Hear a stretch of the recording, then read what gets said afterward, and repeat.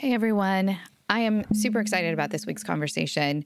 Today, we are talking about a new resource that can help kids learn to meditate. Yes, even little kids. So this conversation is one that I'm having with Emily Fletcher, who is the founder and CEO of Ziva, which is a really cool program that teaches grown-ups to meditate. Emily was a guest on episode 232. She is a dear friend, an amazing human, and her company is super cool. And she is just this week launching a new program to help teach kiddos how to meditate. And she joined forces with folks from Harvard and the folks down at Sesame Street to put together a really cool kid-focused product. So I'm a big fan of Emily and her work, but this conversation is not just meant to be a promotion of her business. It is, I think, more globally meant to help us all think about how we can better resource our children for the tremendous struggles that many of them are experiencing given the disruption of their lives. Meditation, yoga, those practices are not just for grown-ups. They are things that can really support the sense of regulation, confidence, and having a healthy body integration, even for pretty little kids. So I hope that you enjoy this episode, whether you are a parent or not. I think there's some great tidbits. If you'd like to hear more from Emily, do check out episode 232. And of course, check out Ziva. Thanks so much.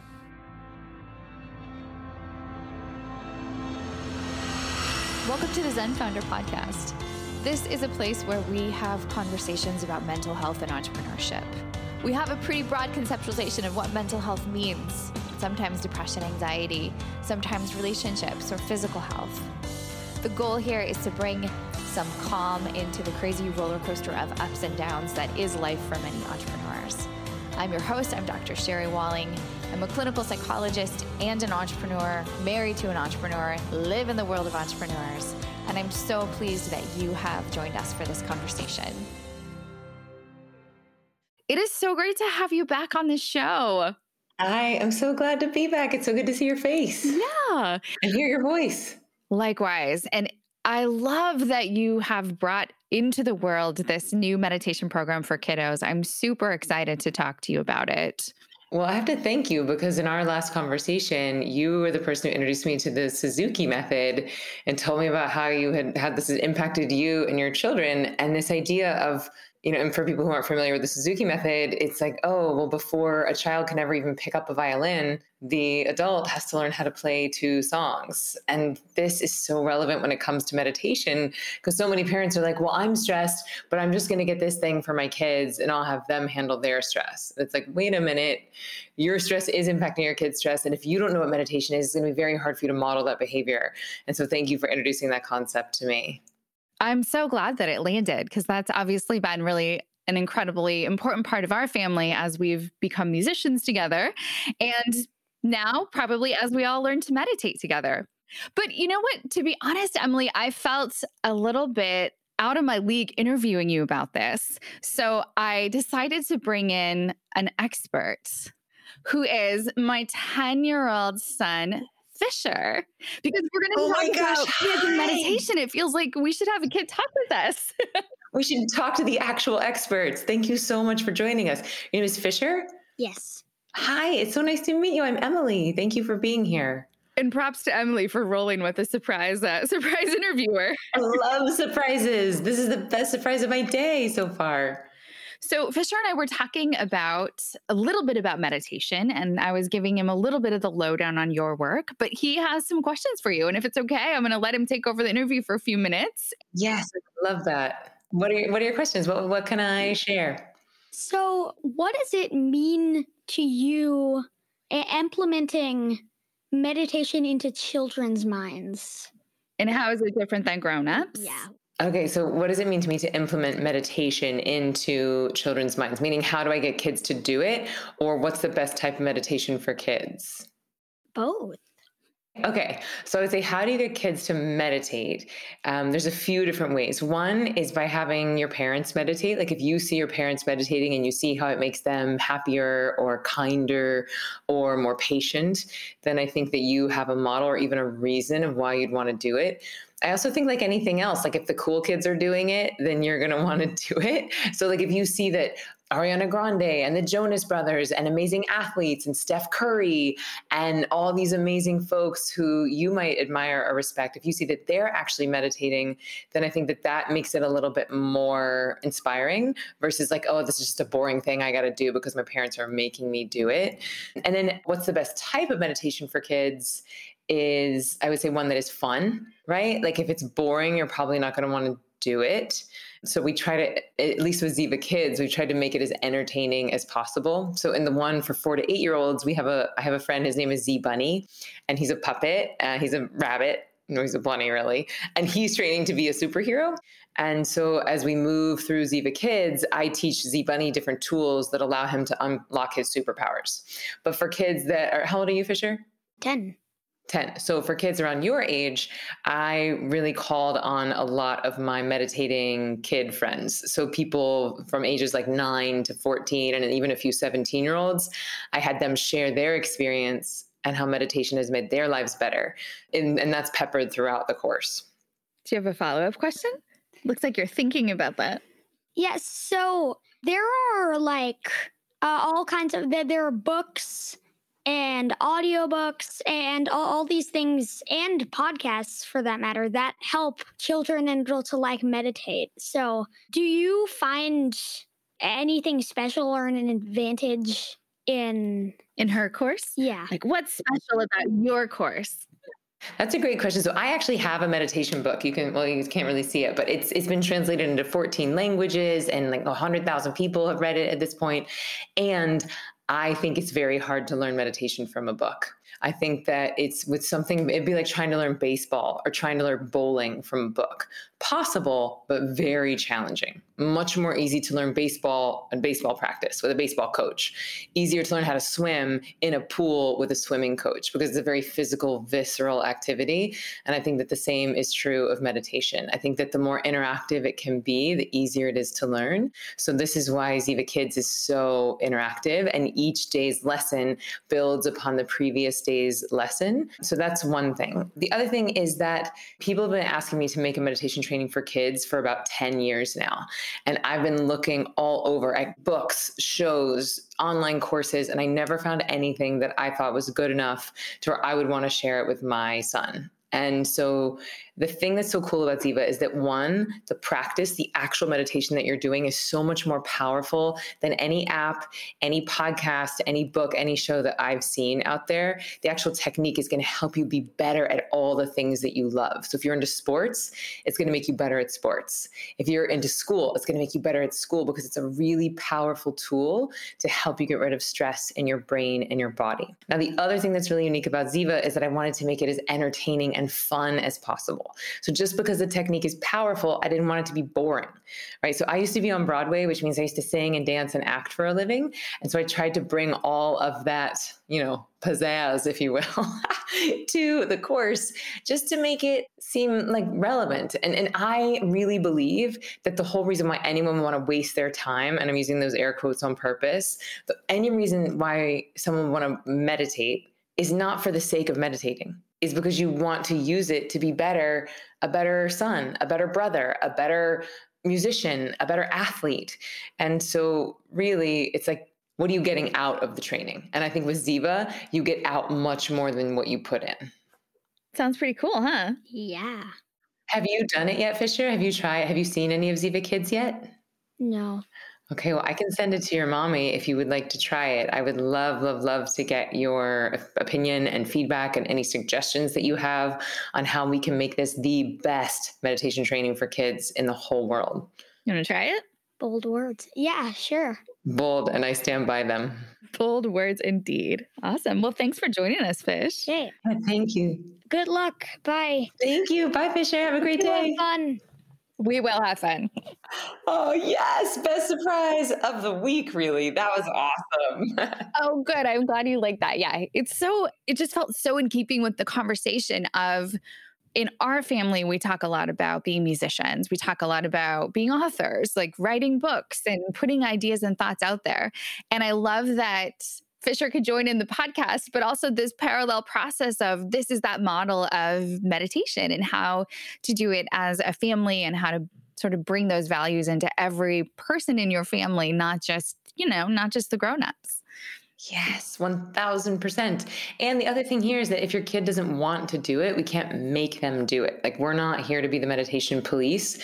The best thing we can do is model the behavior and make it really enticing and inviting and really an invitation versus a mandate, especially for kids his age. Yeah, he's 10. He has lots of opinions and thoughts and perspectives of his own. Like, sure. My 2.5-year-old has a lot of opinions, perspectives. So what is one of the things that you're hoping that Ziva Kids will really change for the children who decide to jump in and play with it, try it?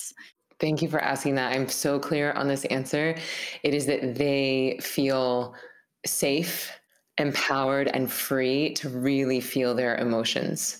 Because I think for people like us, of our generation, our parents' generation, even the generation below us, we've been trained for decades. We've been trained since infancy not to feel our feelings. Like, shh, don't cry, have a bottle. You're okay. You're okay. You're fine.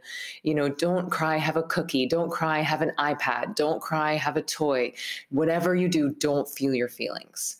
And then we end up with toxic masculinity. Then we end up with shame. We end up with people needing decades and decades to work through their trauma that they never were able to express in real time. And so one of the big pieces of Ziva Kids, in addition to teaching them how to meditate, it's very much about wherever you are is awesome. If you're sad, great, be sad. If you're angry, beautiful. You're allowed to be angry. And one of the things that we do in Ziva Kids is that we illustrate the emotions as stormies. And this was a big change because when we first beta tested it like a year or two ago, I was calling the stormies stress monsters. And this was an idea from someone at Sesame Street who was helping me write it. And we thought it'd be like funny to have like little, like almost like the furry little trolls, or to make it kind of funny. But then I was like, wait, no, I do not want kids to think that their emotions are monsters, or that worse, that they are monsters because they're experiencing big emotions. And so then when the stormy idea came, I was like, no, this is perfect, because it goes with this beautiful timeless analogy that even on a rainy day, the sun is always shining. Even when you're feeling sadness, your bliss and fulfillment are still there inside of you. So it's not about changing it. It's about allowing the storm, allowing the rain to happen and allowing the clouds to pass, versus let me fix it. Let me change it. There's something wrong with me. It's like, no, it's raining right now. And that's okay. Yeah. Which I think is such a beautiful lesson, especially as it comes to stress, because obviously stress isn't 100% bad. Sometimes it's protective, it's important, it shows us our limits, it helps us set boundaries. It's a really important skill to have a good relationship with, which is what I love about this language that you're using, as opposed to the monster language, the stormies. We've all been in weather. We've seen the clouds come. We love the sense of fresh air after the rain. Like, it's a redemptive, helpful part, something that we want to be healthy with, but not just demonize. Yes, 1000%. And thank you for saying that. There's that freshness, that clarity, that cleanness that comes after a rain. And the same thing happens after a good cry. It's a cleansing mechanism. We are releasing toxins from our brain and bodies when we cry. And what usually comes right behind it is bliss chemistry. And so if we spend our whole lives trying to repress our emotions and thinking there's something wrong with us, or that we're not going to get mommy or daddy's love, or that there's something to fix, versus no, I am allowed to be sad. I am allowed to be scared. I am allowed to feel angry. And if and when I'm ready to create a state change, I now am empowered to do that on my own. So that's the other really important thing that I hope is a byproduct of this course, is that kids feel like when they're ready to create a state change, right? When like, I'm sad now, I feel like I've cried it out, and now I want to come back into the shiniest version of me. They are empowered to turn inside, and they have their own tools to do that, versus I need mommy's help, or I need my friends to talk me out of this, or I need to get a good grade in school in order to have self-confidence. It's like, no, we're looking inside for those tools. We're looking inside to unlock the superpowers inside of us. Which is so incredibly empowering to children. I think especially right now when there's so much in the world that's out of control for all of us, but especially for kids, a lot of their expectations and patterns and plans are disrupted. And to have some kind of internal locus of control, or a sense in which they have some mastery over those internal states, I think is quite a gift. Yes, I think it could be. I mean, my hope is that they learn it now as children, but then take these tools with them for life. Not only the meditation practice will likely change as they become adults, but once you know you can turn inside for your own bliss and fulfillment, once you know that your emotions are not something to be afraid of, but something to be surrendered into, that stays with you for life. And I think that the value of that really can't be overstated. Yeah, absolutely. And I think from where I sit, seeing some pretty scary shifts in children's mental health. It's not hopeless, but it is a little scary right now in terms of You mean like in terms of the pandemic or loneliness? well, I mean, frankly, even before the pandemic, one of the categories of humans who was at increased risk for suicide, or where we're seeing the steepest increase in rates of suicide, was kids under the age of 13, which, I went to graduate school 15 years ago, and we didn't even train to assess suicidality in a 10-year-old. It didn't happen. It wasn't a thing. We didn't train for it. But now that's the group we're seeing it more now. It's happening now that young children, prepubescent kids, are really experiencing very significant mental health burden.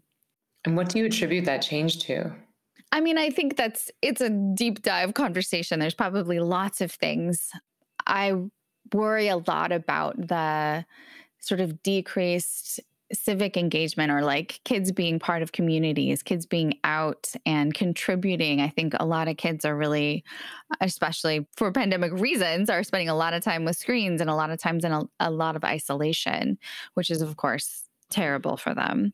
But I do think that we're in a sort of digital world. Kids are exposed to lots of the big problems of the world without necessarily also having this sense of internal locus of control and a sense of mastery over their own selves in a way that something like meditation helps to support for them.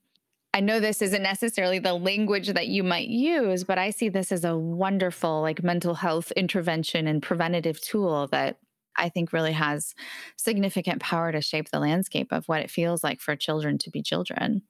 I think so too. And just as you were saying that, I had the idea of what if we were able to change kids' relationship with isolation, right? Just like teaching meditation in prisons, it goes from being hell to potentially heaven. I pay to go on 10-day meditation retreats and sit alone in silence. I pay to be quiet, yes. And I'm not by no means trying to say that, it's the same thing as jail, because I know that it's not your choice and all of that. But I do think that, someone who knows how to meditate in jail versus someone who does not know how to meditate in jail are going to have very different experiences. And similarly, if kids are experiencing isolation, increased screen time, which we know is bad for their mental health, if we can change and transform an experience of isolation from one of feeling like a punishment or that they're missing out, and instead one of an opportunity to go inside and to start to manufacture dopamine and serotonin and joy internally, then this can really, I think, shift things for the better. What are the barriers to using a program like this? Or what are the barriers that you think most kids experience in beginning a meditation practice? And then specifically in maybe using Ziva? I think even like little kids who likely have had no meditation training, they 5-year-olds, 6-year-olds come into it with a very clear idea of what they think meditation is supposed to be. When I would teach, I've been teaching live, I've been teaching children face-to-face for about 10 years now. And it's so sweet because when they bring, when they start the course, their course fee is to bring fruit and flowers and drawing of what meditation means to them. So I have 10 years worth of drawings of 5 to 10-year-olds visually depicting what they think meditation is. And almost without fail, they have pictures of kids like sitting cross-legged with fancy fingers, sitting upright, chanting Om. And all of that is fine, but it's very monk-like. It's a very monastic form of meditation. And one of the things that's so powerful about Ziva, to go back to Fisher's question, is that this is not a monk practice. This is made for people with busy minds and busy lives. And kids now have busy minds and busy lives too. So we don't have to have fancy fingers. We don't have to chant Om. We don't have to focus. We don't have to clear our minds. And so for kids, especially, the thought of like having to be exactly still or having to clear their minds, I think can be overwhelming or scary or just be like a non-starter. So much like school. Yeah, of like, oh, it's discipline. And Ziva is the opposite of discipline, right? Like this is all about letting go. It's about feeling good. I like to call it the lazy meditation. So you're allowed to fidget. And in Ziva Kids, we actually teach a movement practice. So for the 4 to 8-year-olds, which that course is called Play, for Play, we start with this song where we're like shaking out different parts of the body. And, shaking is really good for releasing trauma as well. Just like, animals will shake in nature to let go of the fight or flight response. So we do that, one, to help kids move through their stress, but also to prepare them for the stillness of the meditation. And they're learning, so mindfulness, meditation, and manifesting. So they get to engage their imaginations. They get to think about how they want to take these good feelings and bring them with them into the day. And then as far as the barrier to entry for the older kids, so the 9 to 14-year-olds, that course is called Grow. And I think the barrier to entry there is just them not wanting to do it. It's like, oh, mom wants me to do it, so I don't want to do it. Or like, this is boring, or I don't think this is cool, or I don't think this is going to help me be better at video games or sports or whatever it is that I'm into. And so I've really done my best to make it like as cool as possible. And really, I did some serious name dropping. I interviewed my like coolest 17-year-old students who've been meditating for 5 years, who are captain of the lacrosse team at schools, going to major colleges, and, like cool kids that have been doing this stuff every day for 5 years, to have them talk about how it's impacted them. So it's not just, boring old mom over here talking about it. A little peer pressure. We're going to use peer pressure. Peer inspiration, really, because they're not pressuring. They're just sharing like, hey, this is how it's helped me, right? Like I'm better at school. There's no way I could have handled my workload at school and my sports schedule if I didn't have this tool, this mental tool. And then kids at the end of the day still are going to have to make the decision for themselves. And so part of what's so cool about Ziva Kids is that in addition to training your kids, I also train the adults on how to be a really good sidekick. So there's 3 full days of training for the adults, and I basically teach them how to not be the meditation police. I give them fun and inspiring ways to invite their children to join them. And then especially for the little kids, we do, actually for both age groups, we have an awesome reward system set up. And so it's very incentivizing. And for little kids, it's like a sticker chart. And when they meditate 3 days in a row, they get 3 stickers, they then get a coupon. And the coupons they can create with their parents, but it's offline. It's no technology. It's a 1-song dance party. It's a walk in the woods. It's you get to decide dinner tonight. It's, making a cake with your family. So they're very hands-on fun activities, but no screens. Beautiful. Beautiful.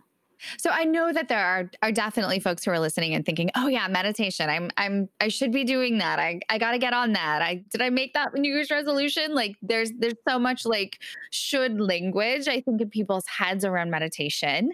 And I don't know, what would you say to that individual or that parent, whether it's for themselves or for their family, who just feels like, oh, I want to do this, but I can't quite get started?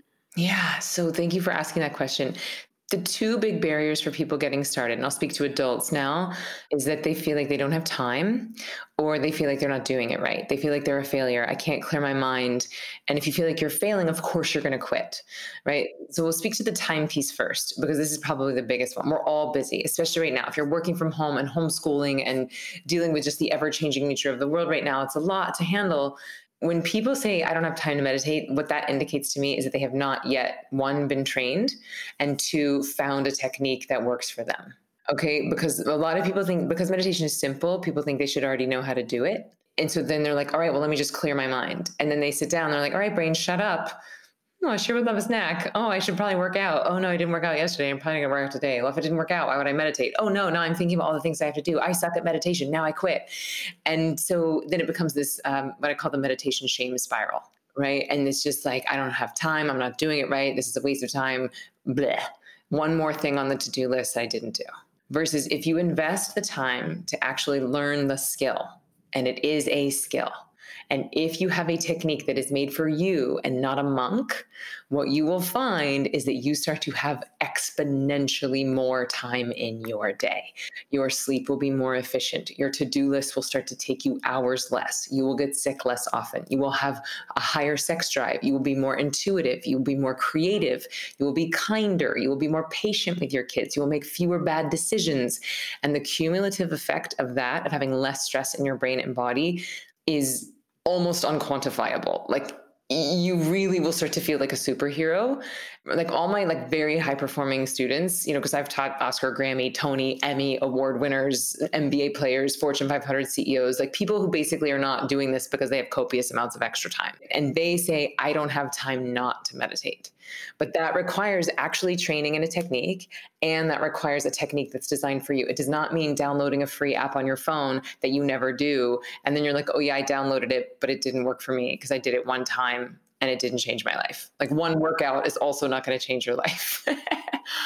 You might get sore, but yeah, but similarly, like you could also just start, like, if you never took a workout class ever and you never worked with a trainer and you just walked into a gym, like, sure, you could start picking up heavy stuff and yeah, you could run on the treadmill, but would that be as effective? Would you get the same type of return on investment as if you were working with a physical trainer who understood your body? Of course not. And so basically that's what Ziva Kids is. I've taken my 12 years of studying the Vedas. I've taken my 12 years of teaching over 40,000 people, adults and children, to meditate. And I've basically distilled it down into the essence of the essence so that you're not wasting your time figuring it out. You're not wasting your time wondering, am I doing this right or wrong? And each day's lesson builds upon the previous day's lesson. So that by the time your kid graduates from these 7 days, they will have these tools to take with them for life. And hopefully they're so entertaining that they're going to want to come back for a refresher. So that's the goal. Beautiful. How is it working with a puppet as your co-host, as your co-teacher? Amazing. Like, Z Bunny is so funny. Like I was almost peeing myself laughing the whole time because he's so funny. He's so quick-witted. He's so open-hearted. So that was really, truly a delight. It was one of the most fun things I've ever done in my career. And it was very improvisational. It was very alive. I mean, we had worked on the script with child psychologists and folks from Harvard and writers from Sesame Street. So there was pieces of it that were set in stone, that the language is very particular and specific. But then there was moments of play and freedom and improv where we could just really have a good time. And so that was great. One thing I wish that I had known, though, is that puppets do not have opposable thumbs, meaning that they can't just pick up props. You can't be like, oh, let's draw a picture. Let's, pick up this bowl. And so every time a puppet has to touch a prop, it's an hour of shooting time. Every time they have to put something down, an hour of shooting time. And so finally on like day 3 of shooting, we're 3 days behind at this point. And someone's like, oh yeah, for every prop, you should add in an hour of shooting time. And I was like, well, that would have been really great to know before we made the schedule. And then I had to go do some meditation to handle my stress levels. Right. Changing the prop set. Oh man. Well, what's next for you? Well, right now it's all Ziva Kids all the time. So we launch on February 23rd and we're doing a big launch event. We're going to do it with some folks from Daybreaker, and we're going to have Dr. Mark Hyman, Dr. Shefali, Elena Brower. So we're doing a big, it's called How to Raise the Happiest Kid You Know. And so that's going to be exciting. And then after that, I'm going to go to LA and do some more podcasts for Ziva Kids. So it's all Ziva Kids for the next month or so. And then we're going to figure it out. Then we're going to kind of take a step back, maybe do a company retreat and look at the big picture, say, how has the world changed? How have we changed? How can we best be of service? But it might be a teacher training. That's sort of in the works for next big thing. Fantastic. So has your son been able to help you pilot test some of this material? Yes.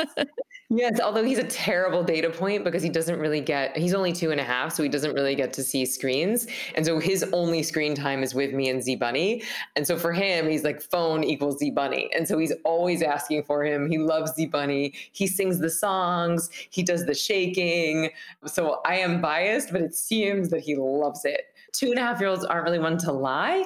But I also know that it's like if I gave him a cookie every time he meditated, he would probably really like meditating. It would be pretty exciting. Yeah. And so now he's getting the cookie of the phone right now, but he's probably Z Bunny's number one fan. Amazing. Oh, Emily, it's so good to hear what you're doing in the world. And I, again, am so excited for what you're bringing to children all around the country and the world. And it's fantastic. Well done. And I can't wait to see more as the launch progresses. So for folks who are really excited about this possibility, what's the best way for them to get involved, to learn more, to follow you? Yeah, so the best place to go is Ziva. So it's Ziva. So zivameditation.com/kids. And they can sign up, or you can opt in to get free exercises. Also, we're launching today a new Facebook group for families. And that's just, if you go and search Ziva Kids on Facebook, that's open to anyone. You don't have to be a student in order to join that. But I'd say the best place is zivameditation.com/kids.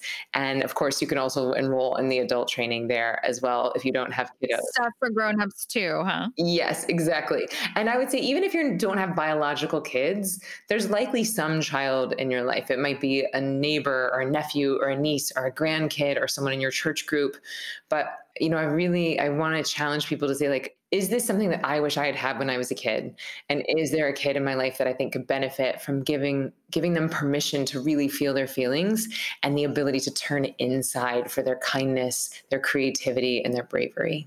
Beautiful. Thanks so much, Emily. Thank you for having me. What a joy. Thanks for listening. We'll be back in 2 weeks with a new episode of the podcast. In the meantime, feel free to check out zenfounder.com for lots of resources about the kinds of conversations that we have on the podcast. You can get information about working with me, about maybe joining a Zen tribe. It's sort of like a mental health boot camp for entrepreneurs. We also have lots of content on our blog, links to resources in our courses and books for sale. So check us out there, and we hope to provide anything and everything that you might need to make the entrepreneurial life a little bit easier.